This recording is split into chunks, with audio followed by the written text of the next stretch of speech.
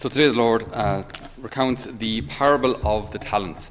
Now, in English, the way this is translated, the word talent obviously has two meanings. We generally don't know that it has two meanings, but in the way it's translated from the original Greek or Hebrew, is a talent was a quantity, it was a weight of silver. So a talent was 33 kilos of silver. So when this landowner entrusts 5 talents to one of his servants, that's 165 kilos of silver, which is a lot, obviously. I think we'd be fairly happy to be entrusted with something like that. And then 2 is 30 kilos, 66 kilos, and then the one guy gets 33 kilos. So they're given something material that they can trade with, that they're supposed to take care of, that they're actually supposed to multiply.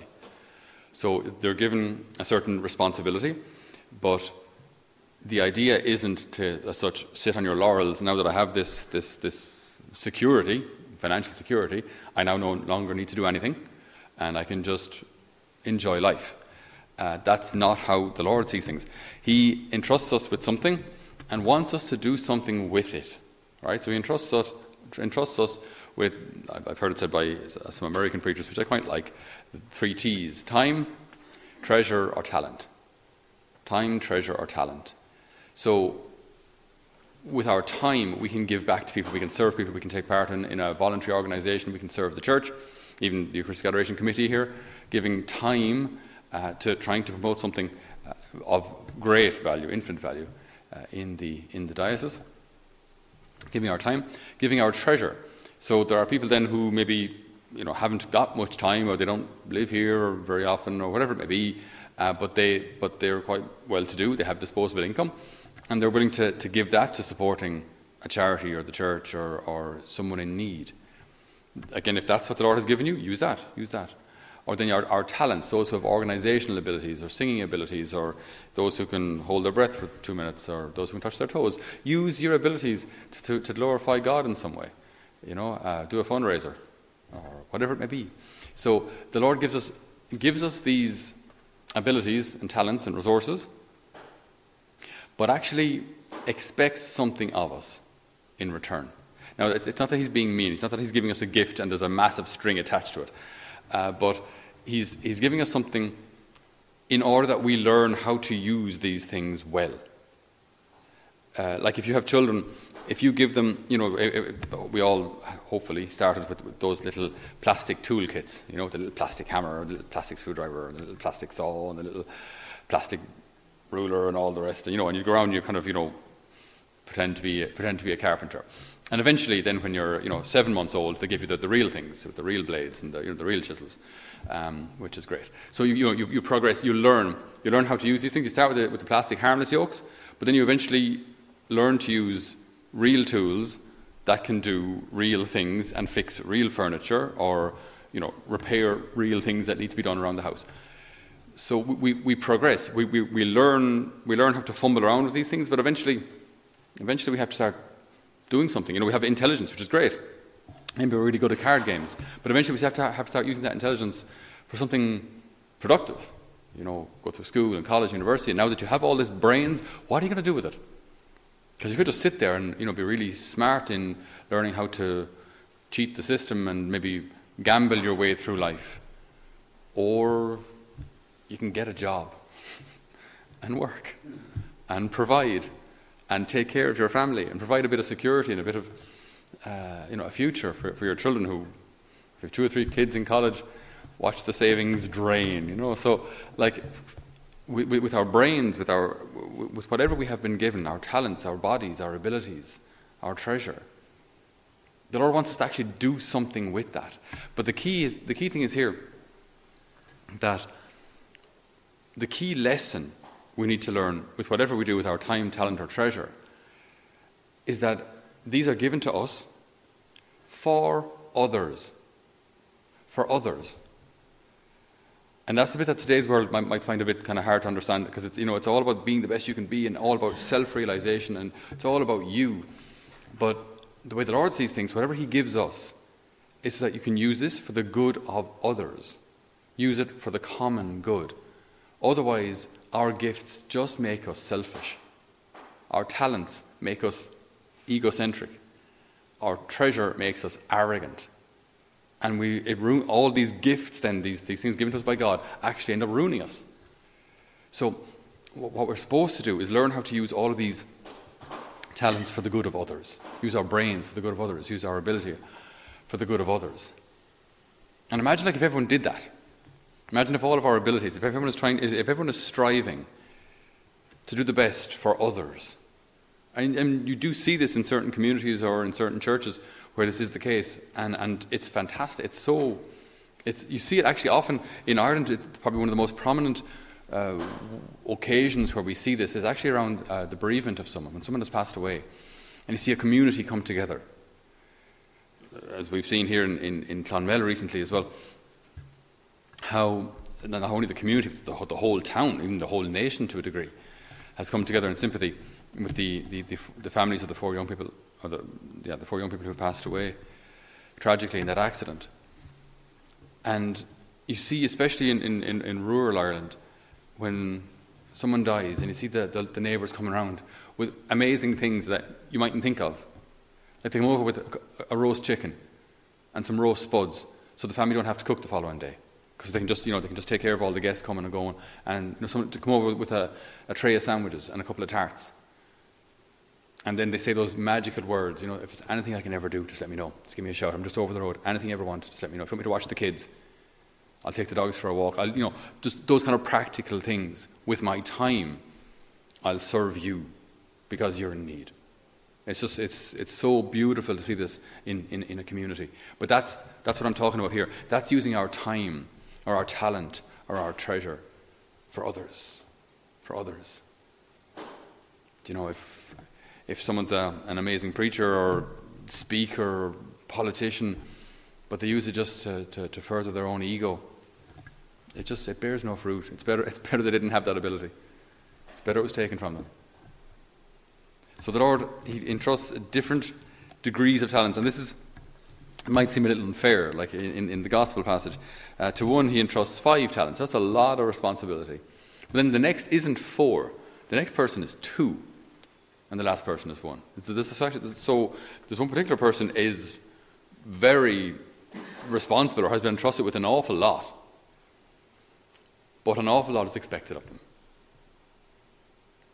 So when we've been given, to whom much has been given, much is expected. It's very easy for us to maybe point the finger at those who are more well off than us or more talented than us and say, oh, look at them, they have everything, and look how amazing their life is. Yeah, more is expected of them. If you're like a public figure and you're famous and everyone knows you, your responsibility, your influence now is far greater. Your influence for good and your influence for bad. So much more is expected of you. So we don't need to compare ourselves to others and their level of talent or giftedness. Do your best with what you have. Do your best with what you have. Interestingly, when the various servants come back to this rich man, the landowner, with their various results, so the 5 who had 5 talents who made 5 more. Well done, good and faithful servant, is the reaction. You have shown that you can be trusted in small things. 165 kilos of silver. You can be trusted with small things. In God's eyes, He just doesn't care about what we consider often so important, like material things and the accumulation of wealth. He just doesn't care, because it doesn't matter. It's a small thing. It'll be here today, gone tomorrow. What does matter is the good we do with these things. That lasts forever. The lives saved because of courageous doctors coming out in the public sphere taking a pro-life stance. The lives saved by that. Then those lives go on to get married and have kids of their own. There's a whole stream of who knows at the end of time how many that'll be, thousands of people saved because of you using your voice and your education and your brains. Or charitable organisations, because they were built up and wealthy people supported them. Again, homeless people saved from who knows what fate because of the generosity of these people. These are the things that last. That's what counts. So in that context, you can see the reaction then when the one with the one talent comes and says, you gave me a talent, I gave it back to you. There you go. That's what she's saying, almost like, what's your problem? You gave me 33 kilos of silver, I'm giving it back to you. I didn't steal it, didn't waste it, didn't lose it. I'd buried it. So we're all good, right? We're all square. And you wicked and lazy servant is the reaction of the landowner. Because you weren't supposed to do nothing with it. And you also weren't supposed to do something for yourself with it. You were supposed to help others with it. But you did nothing with it. And I think for teachers as well, when teachers see students in a classroom with so much potential, so much ability, and then maybe get into the wrong circles or just not studying or not trying or maybe having a difficult family background where it's more important for them to stay alive rather than just finish the Leaving Cert.